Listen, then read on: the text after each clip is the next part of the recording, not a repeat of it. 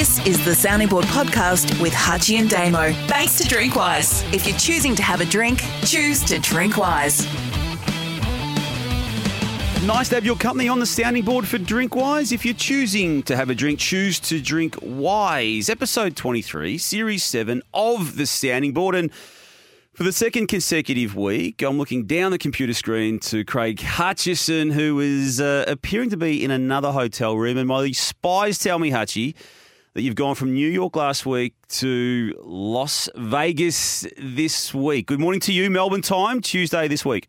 Let's start the conversation, Damo, though, for Mosh, men's online health platform making health easy for men. And you like to reference when we're recording, Damo, so it's 7:39 a.m. So there you go on a Tuesday. And the reason we're 9 minutes late is because you just walked in very flustered because you're never late. And it was because you were walking into our building, Sports Entertainment Network building, had to walk past the downstairs breakfast team and were shocked to see that Sam Edmund had broken the story that David Noble was gone. Well, so even further to that, Hutchie, driving in here, having got in the car and listened to him drop that news in the car on the way here. So we just had to then deal with it. And not that we ever need to confirm Sam Edmund's stories, but you know my policy. You've got to get it yourself before you put your own name to anything. And sure enough, as always with Sam Edmund, he's right, as always. And that is, he has broken that story as we're talking on this show today, literally, I'd say, 10 minutes ago, Hutchie, or thereabouts, whatever it is. But yeah, great get by Sam, who's having a very good career as a broadcast journalist, having had a very, very good one as a print one. What's your take as a great kangaroo man who's been very frustrated? What's your take on it? Oh, well, it was going to happen. It was a matter of when, and Sam's broken that aspect of it. It's just a continuation of the mess the footy club is in, and I'm not comfortable, Hutchie, and I've said this, I think I even said this last week on the sounding board, with the washing of hands of the responsibilities and decisions that need to be made. I mean, to bring Jeff Walsh in, a man who's twice left the footy club, once as chief executive officer, once as footy operations boss, to bring him back and start this review, and 3 weeks after he started the review and hasn't yet officially completed it, officially is a key word there, that decision being made, I think it's a decision the club should have made itself without needing to be told what to do by someone like Jeff Walsh. But again, I'm not surprised either, because the decisions they've made to appoint David Noble need to obviously be brought into question. They were brought into question by, myself and others at the time, and it's a second coach that hasn't worked inside 3 seasons. Rhys Shaw barely got through 1 season of footy, and then you go back to 2019 when they made the decision to exit Brad Scott, despite him still having 18 months of a fresh deal on his books. So, yeah, I mean, they are a mess. They are Fitzroy of the comparison of 1996, not financially, but in terms of how they're being run themselves. And that's the biggest problem. And that's the problem they now face, how to bring some quality people in while they've got the people there making the wrong decisions. And they've hired 2 coaches with no coaching experience in a row, and neither of them really in a process. They've just picked them, hired them, took a risk on them both. They've both been the wrong decision. They didn't do enough work on either of them, and they've set their club back 10 years. So anyway, at least they've all arrived at the decision now, and that's, I guess, more comfort. And I guess the only thing really that saves them from here as an admin is a whale. And there's really only one whale, isn't there, in Alistair Clarkson. There's probably a half whale in a large fish in Adam Simpson, but Clarkson's really the only whale that they can target from here. And they've got, I guess, 2. It looks like the Back to the Future and the Favourite Sons and the Shinboners of old will be the target. But as you know, Hutchie, and you don't need me to tell you this, and I think our listeners are in on this, he's not going to that club in its current state. I mean, he's coming in and he's going to do everything. If he does, now, when I say he's coming in, he's only coming in on one avenue, and that is my avenue, his own avenue, and that will mean that he will handpick effectively a CEO. He will want to have a say on the board. He will have an opinion that carries its way from the lowest person in the hierarchy through to the highest, and that is not necessarily what North needs either right now. So I'm not all in on the need to go and get Alistair Clarkson, because there are strings attached to that appointment. But you're right, though, they can't possibly go down another unproven path, because that just hasn't worked with their own structures. there's probably never been a coach that's had more leverage on a club he's potentially considering than Alistair has on North Melbourne right now. And yeah, there'll be lots of platforms to talk about that ad nauseum in the coming days. So I think we'll leave it there. Just to clarify, by the way, I'm in Vegas briefly for 2 days on the way home. Here we go. Yeah. I'm not here running around town and partying and playing the tables, Damon. Oh, what? There's work in Vegas, is there, Hutchie? I've been about 15 times to Vegas. I never want to see it again, by the way. But I've never seen any form of work. I've been there twice for work reasons, but let's face it, Hutchie, it's a little work in inverted commas use. NBA Summer League is on here, so all of the NBA teams and the players looking to be NBA players or on the fringe of being NBA players are here. We're looking for 2 imports at the Perth Wildcats. Oh, you're on a hunting expedition? A fishing expedition? We appointed a coach yesterday, John Riley, who's here. So having dinner with the coach and his family tonight, and then looking forward to having a look at the market and just sitting back with adding not much value, Damo, other than trying to support the decisions that get made, but very serious about building a formidable team, Damo, the Perth Wildcats, and great appointment yesterday with John Riley, so rap for him and rap for the Wildcats and the Red Army as well. Is that why you're there? It's purely Wildcats reasons on this part of the trip? Yep. So our new head coach is here, John Riley. Our head of basketball's here. Some of our core senior assistants are here, and made sense on the way home to call in for a couple of days and spend a bit of time with the team. So looking forward to it. And the NBA presence here is everywhere you turn. So it'll be a great little learning exercise for me too in sport and in basketball. Hey, I didn't miss you last night though on the Footy Classified. You were sitting in on the program. Both Caro and I away last night. I watched the clips on social this morning. Gee, you didn't miss John Ralph last night, your old colleague. You did not miss him at all. Yeah? You took aim at John about the inadvertent publishing of the WhatsApp group on his Twitter feed, which he apologised for on Saturday, and you basically called him a hypocrite last night on television. Well, he and the place he works for is and are a hypocrite, aren't they? Just because he's a News Limited journalist, you've not just got a vendetta against the paper where you see another chance for a free hit, eh? I mean, the only publication that had really broadcast this story had been the Daily Mail. Yeah. Until you gave it a bigger megaphone on Monday night. No, well, that's my point, Hutchie. I made it the point that had someone else done, had a footballer done what John Ralph did by posting that vulgar and demeaning rehash of a WhatsApp group message that he'd received. Had that been a footballer, Hutchie, he would have been really interested in a lot of aspects of that, as his organisation would have been, and that's where I was coming at it from. Not necessarily the specifics of even the content of the vulgar post that was broadcast by John Ralph's own social media account. It was more just the questions around it, because that's what he and other people at News Limited do when other people find themselves in these situations. They release and ask questions of the individual. They ask questions of the employers of the individual, and they don't want even answers half the time. They just want to be able to then republish the questions that they want answered, and that's where I was coming at it from, Hutchie. That was the perspective of which I was coming at it from. You can't expect that they would cover the story about themselves, though, would you? Like, they're not going to do a story on their own journalist in his era, surely. Can I put you into this situation? Oh, actually, let's put you into this situation. What if you had, to use your word, inadvertently done what John Ralph did? What do you think John Ralph would have done by way of covering the story on behalf of News Limited? And then what do you think all the opinion writers would have done around it, Hutchie, after the initial news reporting on it? What do you think would have happened? We would have been run out of town, you and I. Let's be honest. If it had been us. Well, that's my point. Let's be honest. Now whether we would have been run out of town is another matter, but they would have set themselves a week-long task for that to have happened. Now, that's the point I'm making, but we're just expected to, because it's a News Limited person, just disregard it and forget it and, let's move on. Let's move on. Nothing to see here at all. Look, there may be nothing to see here, Hutchie, but I'm just highlighting how they would have tackled this issue had it been a non-News Limited media person, or had it been... Imagine Jordan De Goey did it, Hutchie. He wouldn't have been allowed to walk in the streets of Melbourne again, let alone play a game of football again. In News Limited's eyes... Apology Saturday morning read, yesterday I inadvertently republished an offensive message from a WhatsApp punting chat written by someone I do not know. I had not read the message.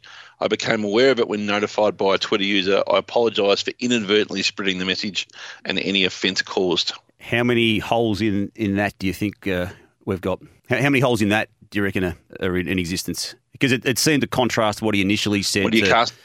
Well, again, I'm coming at this not even from the contents of the post, which maybe I should come at it from the contents of the post, but I don't want to use the words that were in the post because, as I said before, there's abhorrent language in the post that he, accidentally, inadvertently, whatever words you want to use, posted. So, but I'm just coming at it from, well, what would happen next if someone else did it? If you want to delve into the specifics of it, I mean, did he personally respond to that vulgar language in that message and say that's not on? Did he walk past it? Is there anyone else that may work with John that was in that group? What has been the conversations that he's had with his employers about using his social media space to present this to the public? I mean, Hutchie, there's a lot of questions that they'd like answered to, but maybe they don't really ever want the answers to it when it's all said and done. Maybe it's only when it's not them. Accidental republishing of content is a murky area, particularly if you take John on face value that he hadn't seen the message. So I think if you're a journalist and your job is in the communications business, then you're actually held to a higher account of republishing than anyone else. And I absolutely accept that John didn't mean any harm and probably hadn't read it, and I accept all those things. But you kind of, once you've republished something that is as demeaning and hurtful as that, yep, I think you're kind of accountable to the actions, whether you like it or not. And I'm interested, does the AFL respect and responsibility policy, which John's had some public views on himself over the journey and supportive of, as you pointed out on, does that apply to the media as well, or does it just stop at the door of coaches and players? And no, it just stops at the door of coaches and other media that's not News Limited media, Hutchie. When you're coming at it from a News Limited perspective, no, I mean, that's how it. Leave your news angst hat off just for a sec. The actual AFL policy, does that extend to accredited media? It should, right? Yeah. It should. Yes, it would. It would. It would have to, wouldn't it? It would have to. Then the AFL would surely be investigating it, I would think. Really? I never thought of that. Does the policy extend? If it does, then it would come under that. That's the other thing they do. They would have asked the question of Gillon McLachlan, or at least would have sought to get the question to him, and that's what they do by routine.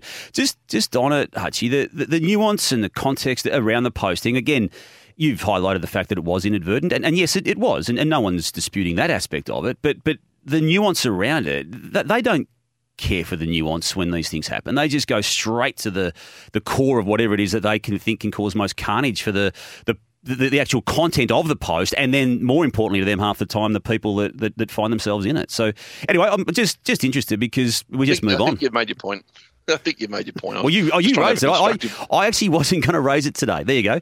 Given I did speak about it last night, and I was asked to speak about it last night on Footy Classified, I wasn't going to back over it today, Hutchie, so we've only talked about it because you did. Now, speaking of media, and just to change gear a little bit, and perhaps a little bit more tongue-in-cheek, a couple of things, if we can, on doorstops, Damon. I've been watching from a distance and reading about our old friend, the Maasai, who's, by the way, someone pointed out Mitch Cleary's distanced his role on the sounding board as a producer from his LinkedIn profile, so that didn't miss me on my Twitter feed. Not good enough, Mitch. We made you, Mitch. Let's be honest. Well, he didn't give us much, though, did he? But a couple of things here. He didn't give us much in that role. He had stars in the eyes in a journalistic sense, and I think he just thought being a producer of the sounding board was just getting in the way, and it probably was for Mitch. It was. Yeah. So a couple of observations that haven't been perhaps aired along the way. Yeah. Observation number one. I read the debate with Bucks and Kane Corns and so on. Observation number one. It was actually, when you analyse it, and I feel like I'm qualified to do this, Damo, it was a very average attempt at a doorstop. I thought it was a poor effort. Here we go. This is good. And when you say you are qualified, Archie, no one is more qualified. Like, if I was his doorstop coach on Monday and I was in charge of the doorstop area of the newsroom, I'd say, come in here and shut the door, son. Listen, it was a poor attempt. He gave him too much distance. Like, he gave him a good 3 metres. He half-heartedly asked the question. The microphone was too far apart. He was more concerned with being seen in shot than he was in actually asking the question. And he didn't get in his path. If he'd actually stood on his way of walk, he would have got a response. And he didn't ask a second question or a third question, which is where you're going to get your nat sound from.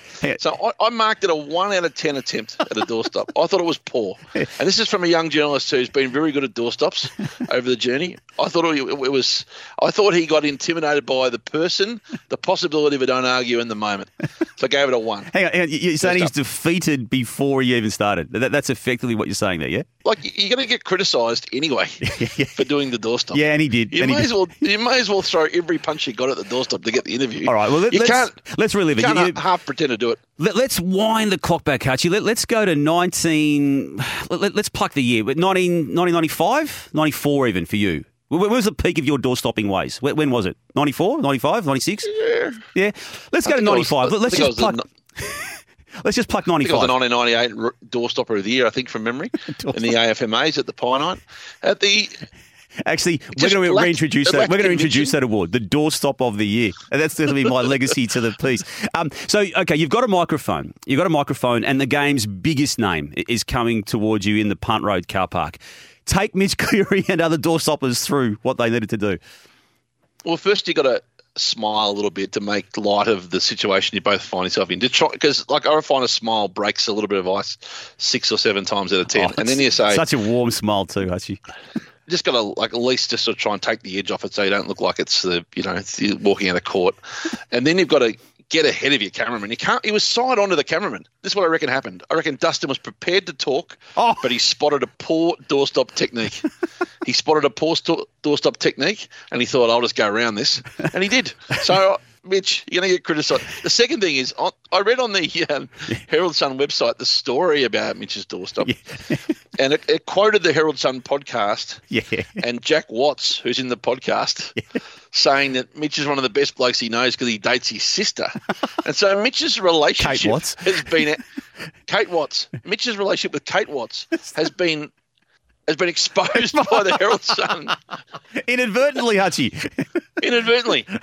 And I know they've been together for 18 months or 2 years. It's hardly a secret. But surely it was their decision when to go public, Damo. And I think this is an invasion of Mitch's privacy that his relationship's been exposed over what it was a 1 out of 10 doorstop attempt. An invasion of privacy. I'm just reading this, Hutchie, because you have tabled this topic for discussion. So, and this is the post that Super Footy put out. Debate has raged over that Dustin Martin doorstop, and a panellist on KFC Super Footy TV has a personal connection to the journalist. Watch the show here. There it is. His relationship has turned into clickbait. What's happened in the world? I'm glad you brought that. I wasn't aware of that being the angle on that. Hey, speaking of media and media putting microphones in front of people, how fascinating was it? And I know you're aware of this because we were in a group chat ourselves actually about this on Friday night. Big Friday night game. Sydney Swans hosting Western Bulldogs, SCG, massive ramifications for wins and losses and those who played the game out of it. One journalist, a very good journalist, by the way, Vince Rigari from the Sydney Morning Herald, but one journalist, Hutchie, was in the post-match media conferences. This is a staggering development on so many levels for the types of topics we talk about. Yeah, I mean, the two things that sprung to mind for me were, one, it's over. The after-game press conference is probably over in its current form, and I think just doing them on Zoom is the way to do them and allowing hopefully more considered questions from people who may or may not be bothered being able to go. The coaches would be offended by that, but I think it's just over. The second thing is it was a missed opportunity for David Zita. Like, if he'd known there's going to be no one there, he'd have driven. He'd have got a bus up to Sydney to get in that. He'd have actually hitchhiked to Sydney and merely to sit in that room and ask questions. And David Zita being the Fox reporter these days, who we know really well and was always going to have a really good career in media. He's having that now. It's going to get bigger. But he's, as we've alerted our listeners and observers to, Hutchie, finding himself positioned in the camera line at these crucial marquee slot matches. So, yeah, there you go. That's a good point you've made. And the other point that would have stuck with me a little bit is it's an indictment on young journalists. isn't it? Like, it's such an opportunity. If you know no one's going to be there, it's going to be broadcast on television, and you're going to be able to ask half a dozen questions and get some TV hang time. I mean, it doesn't matter if it's your night off, your day off, your weekend off. You turn up, wouldn't you? What's happened this era? Yeah, well, you and I are old school, and that's what I think we would have done. But it's very different, Hutchie. And the newsrooms are smashed, and you know that. I mean, you've got access to a newsroom yourself. It looks different to what it did even 5 years ago. Certainly looks different to what it did 15 years ago. And I think this is part of this conversation now too. There just are not the number of journalists being paid to cover such events. And that in itself is of significance. The other aspect, Hutchie, is that it's no coincidence that it was in Sydney. Now, that's been a battle for forever. And while the Swans have become arguably the biggest sporting franchise in the state, not just in an AFL perspective, but it's one of the biggest brands of sport in the entire state, it doesn't necessarily mean it's going to get coverage in the traditional forms of media. And the post-match press conference, media conference, is as traditional as it comes. So, again, there's numbers on the ground that are clearly lacking. There's interest lacking too. So this is all part of it, Hutchie. I mean, this is still an outpost of the AFL, calendar. Geography.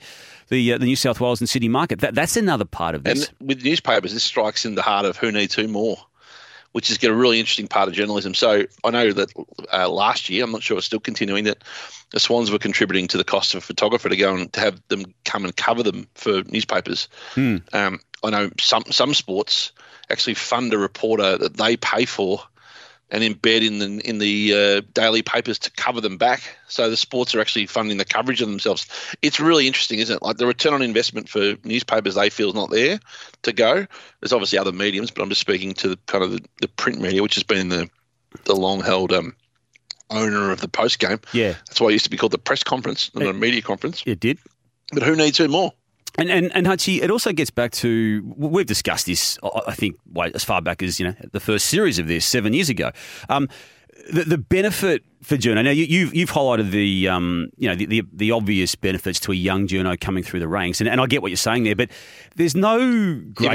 If you're an established journalist, there's no reason to go. There's no reason to go, is there? I mean, all you're going to do is get yourself into a fight, basically, because you are going to feel you need to ask questions that you may want answers to, but there's no benefit for that person asking the questions because they're broadcast instantly on every other single platform, bar your own. And that's where I think that's the key point as to how we've got to this stage, that there's no benefit for the better people and the better journalists to be putting themselves in that conflict situation for ultimately the benefit of the host broadcaster. So if you're mid-30s and you're going along, there's no point. If you're young 20s and you're coming through, I'd get yourself there and make a name for yourself and build relationships. That would be my take on it. Hey, switching gears again, your take on Elon Musk pulling out of the Twitter bid late on a Friday afternoon, Damo.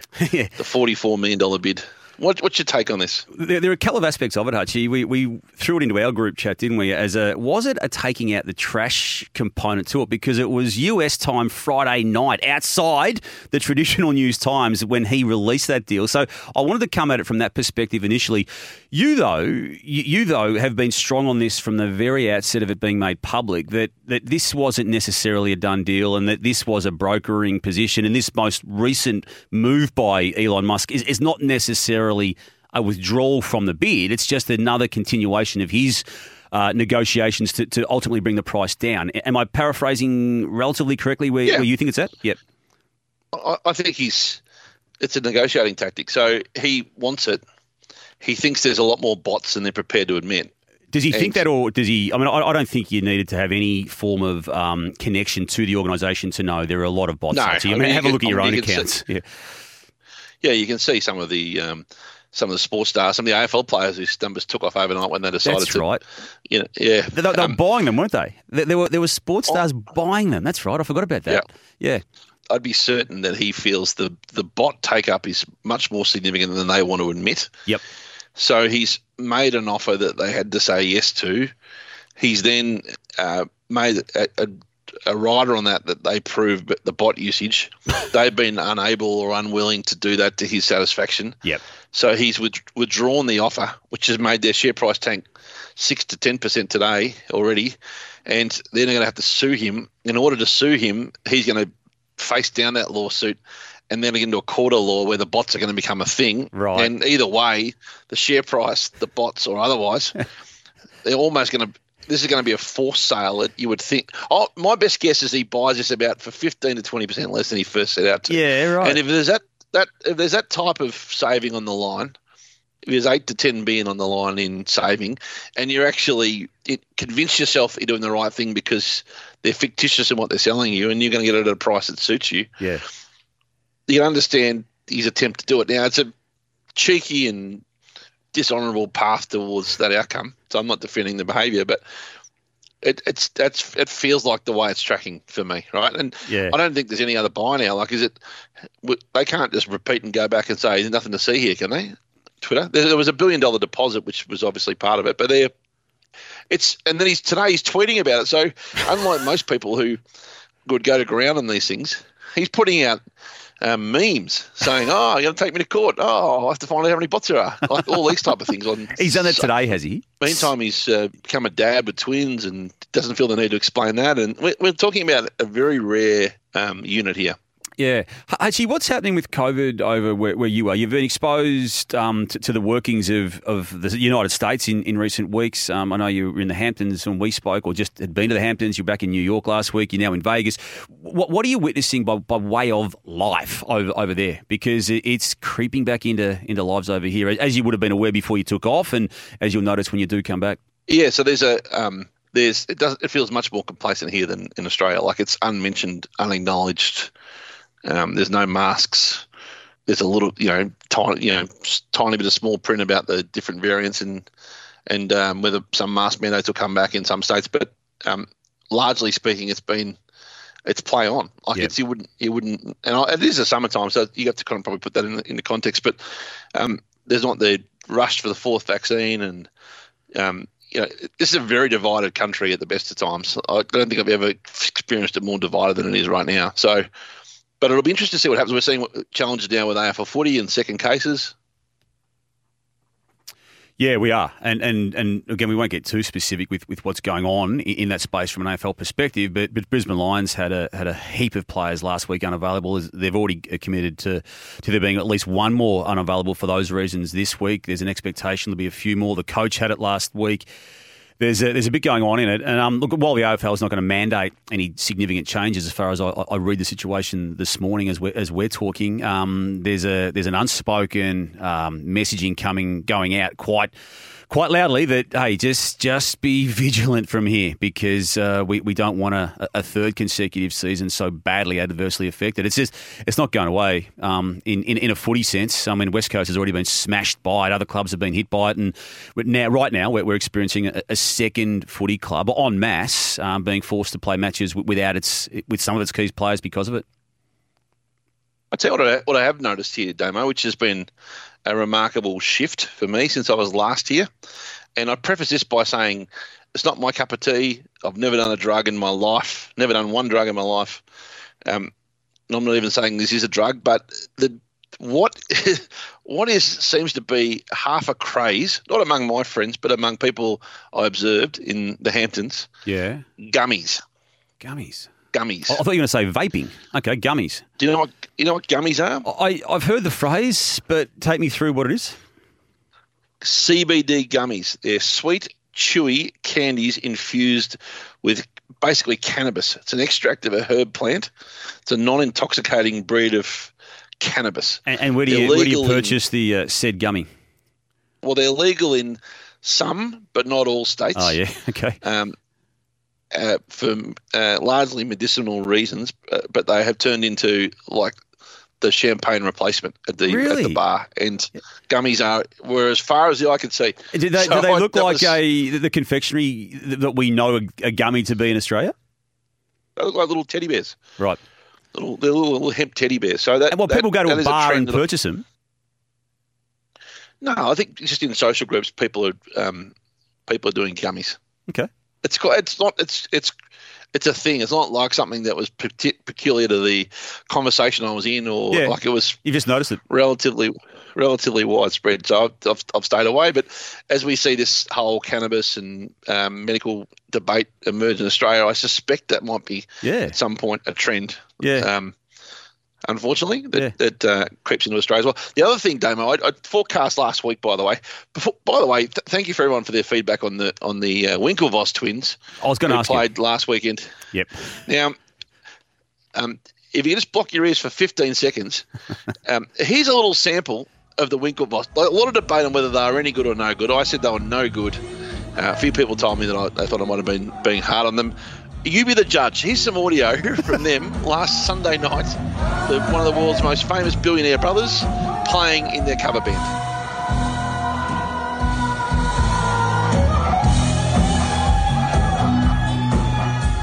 That's off your phone, isn't it, Archie? Is that your recording? Yeah. Now, I said to you there were people who were, being, their friends were, clapping along, and all the people they've invested in were like, "Oh, you're so good, guys," and "How good's this?" Anyway, I read this, Damo.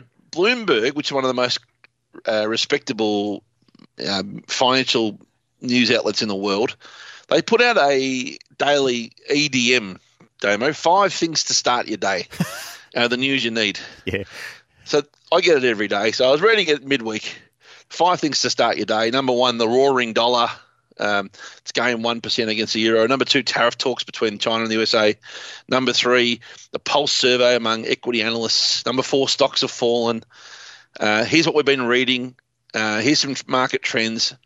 And then at the bottom of the story, from Joe Weisenthal, who's put out today's Bloomberg report, he writes this: "While I'm here, in unrelated news, over the long weekend, I had the chance to catch Mars Junction, the 90s cover band fronted by Tyler and Cameron Winklevoss, co-founders of the crypto exchange Gemini and also Facebook. They played at the Talkhouse in Amagansett, and the crowd was actually pretty into their covers from bands like Nirvana and Blink-182.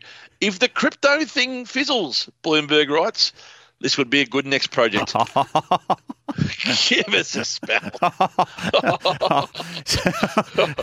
That is favourable coverage 101. I can't line up with that writing with what you just played on your device there, Hutchie.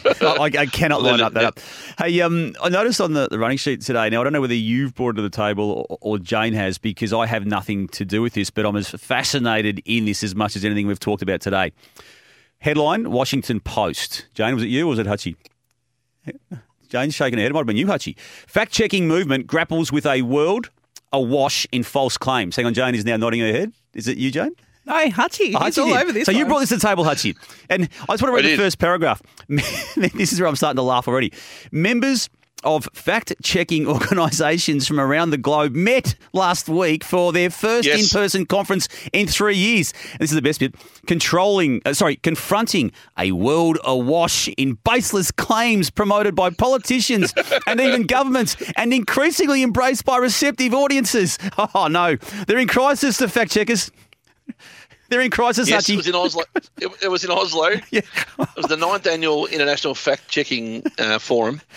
And there's more than 500 participants from 69 countries who turned up. It was 500 participants from 69 countries, which was twice the size, Damo, of the last in-person Global Fact Summit in Cape Town 3 years ago. This is a quote from our friend, a director of our friends at the IFCN, that being the International Fact-Checking Network, I think it is. And they award badges, remember? Because the ABC in Australia, ABC Fact Check, has got a badge of authenticity from the IFCN. This is a quote from Babers Orsek, the director of IFCN. "Our collective trust in reliable and authoritative information is being attacked by people in power." Honestly, I think you and I need to get ourselves accredited for one of these forums. I'd be disappointed if we weren't invited to be guest speakers at some stage. I think it'd be very much up our alley. So count me in.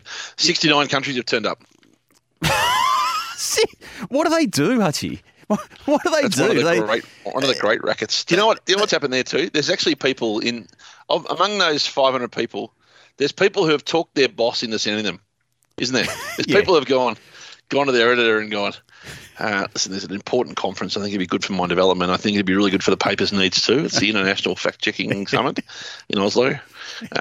I think, one of the things that we stand for as a paper is truth and stand on common. And I think there's a lot of trends in facts going on around the world. Trends people in facts? To get more, a lot of people are starting to really value honesty. This whole movement of dishonesty is starting to get questioned for the first time, and I think it'd be important for us to be represented there. Oh yeah, good, yeah, okay. Do you think they bring examples for each other's appraisal over what they've experienced themselves from these 169 countries? Such, do you think the Australian representatives would have brought the example of the 90-second conversation on the Sunday Footy Show that was fact-checked by the ABC, which was an organic conversation, which ended up being the focus of a fact-check? Do you think they would have brought that? So speaking of fact-checking, quick one before we finish up. I know you've got to head off and do your... write your my chasing story today. about North Melbourne. Yeah, my chasing today. I'm chasing Semi. Yeah, you'll probably find a way to write a story criticising Glenn Archer. But well, that will be part of it. You can lock that in. Yep. Tell me this: is it my imagination, or is Albo getting a honeymoon period that would be making his critics in the media rather uncomfortable? Yes, but I'm not too worked up by it. Actually, I reckon there's enough things to be outraged and then you get worked up on. I'm not too. I reckon it's good that he's being able to do what he thinks he needs to do, just for a period of time. Just let him settle in. He's got some ideas. I think he has a genuine desire, from what I can tell from the outside, Hutchie. And as you know, this is not a strong suit of mine, the political landscape, but. I think it's only fair that he is given a bit of time for what it's worth. There's nothing that's jumped out off the page at me that I would have thought was requiring, even of his greatest critic, anything too heavy to this point. Are you referring to something specific? Is it the overseas travel you're referring to? Or? I think he's. I read a column today talking about News Limited's week with losing Boris in London and the success of Albanese, and I was just interested in your view on that, because he has had a little bit of an armchair ride, except for the trip overseas. Oh, by the way, on the trip overseas, like all points bulletin here to media, and I say this to not only this Prime Minister, but the one before it, and the opposition leader, Peter Dutton, who was overseas on holidays doing what he was. Who cares? No, your mate, Frydenberg, sorry. Who cares where the Prime Minister is? It's 2022. We've got Zoom, we've got Teams, we've got telephones that work. You wouldn't believe it, but you can make phone calls. We live in a global economy. We've got fragile relationships around the world. I don't care if he goes for a year, and we don't need to see a story saying, "Oh, there's this thing happening while he's away." Like, things are going to happen while he's away. It's unfortunate. There's people that can handle that stuff. Same with the opposition leader. If he wants to go for 10 days in Hawaii for a holiday, go. And while we're at it, pay them more. Pay the politicians appropriately and thoroughly, so that we can get the best ones in, for goodness sake. Yep. All this sort of just easy, low rent, like low hanging fruit journalism around his fifth trip over, Penny Wong's seventh trip overseas, and should she be back here, and all the rest of it. Like, who cares? Yeah, no, I'm with you on that. I do have an issue with politicians who have announced retirements, and I'm not going to name names here, Hutchie, but there might be one in Victoria who is now embarking upon an overseas trip, despite nominating an end game for that particular tenure. Well, they've been underpaid for that long. No, you don't get. No, it's not. You don't get a compensatory overseas trip, Hutchie, because there's going to be nothing. Take it from me, Hutchie. Nothing that comes out of that said trip that is of any benefit to the Victorian taxpayer. Let them go. No, I don't agree with that. I was with you until that moment. Hutchie, let's go to question of the week. On the sounding board, it's our question of the week for Drinkwise. If you're choosing to drink, choose to Drinkwise. We'll go to an email offering today, Hutchie. Michael Dunstan being the sender. I recently listened to a podcast hosted by Damo's Triple M mate Howie, where Jim Nance, the golf and NFL commentator, was the guest. He spoke about how before each NFL game, a day or two before the match, there would be a meeting between each of the team's playing staff and the broadcasters, where they would give the broadcasters information on their game plan and tactics, which they could then pass on to the audience during the broadcast. I found this fascinating. Would love to get your thoughts on this practice. What do you make of the move? Is it a good one? Is it a bad one? Would it add to the broadcast experience? Are there other sports around the world where you think this could be beneficial? It happens a little bit, doesn't it? Not to the same degree. It's quite formulated in the NFL that it's a long-held practice. Obviously, it's a complicated game, so that sort of lends itself to helping demystify it a little bit for the audience during the game. And it's a hard game to decipher at the best of times. But we've seen particularly interstate AFL clubs do it a little bit and try and build relationships with the commentators and the media.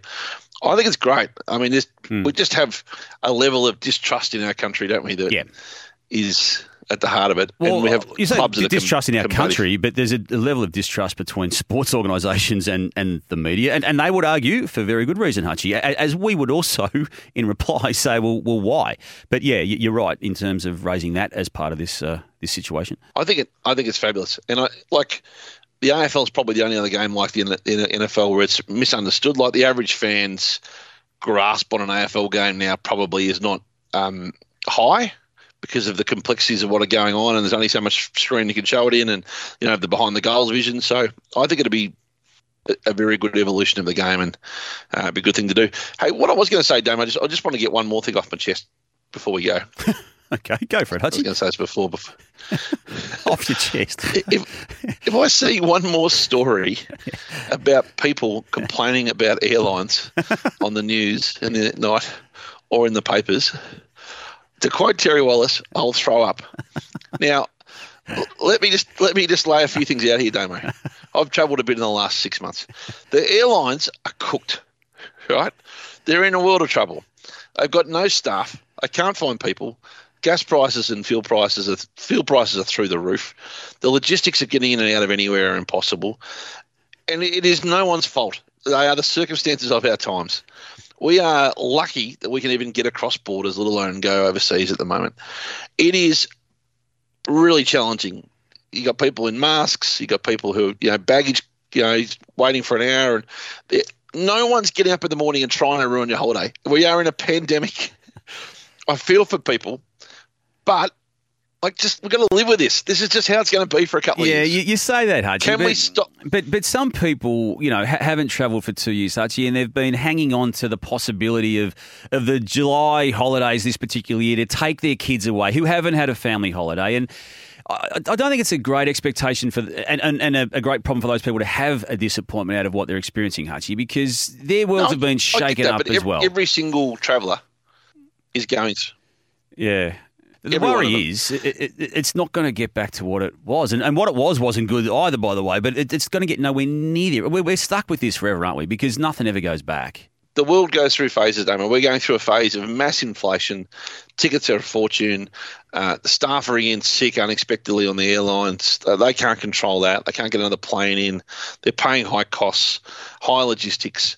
Honestly, can we just have a little bit of empathy? I know it's hard and we're going to get there 3 hours early and all the rest of it, but everyone's going through it. And the pandemic isn't just happening to any individual, it's happening to all of us. Yep. No, fair call. Fair sentiment, not just on the travel aspect, Hutchie, but everything else that's in front of people at the moment. It's not a bad way to approach it. Yeah, and we just slip back into our habits, like we're complaining that the service in restaurant isn't as good as what it used to be and all this. Like everyone's going through it. It's just it's a time in our lives that we're going to just suck up and deal with. Yeah, that's my little vent for the. No, fair call. Everyone's trying their best. Yeah, and if you approach that attitude to anything that's going to hit you during the course of a day, you'd probably be better off. But let's face it, Hutchie, we'll be half an hour. Both of us will be worked up over something that's very unnecessary, as is the case with all of us. And that was episode 23, Series 7 of the Sounding Board for Drinkwise. If you're choosing to have a drink, choose to drink wise. Thanks for listening to the Sounding Board podcast with Hutchie and Damo. Tune in for questions tomorrow, and to send a question to the boys, email thesoundingboard@sen.com.au, follow the show on Twitter @SoundingBoardEP, and like the Facebook page. It's all thanks to Drinkwise. If you're choosing to have a drink, choose to Drinkwise.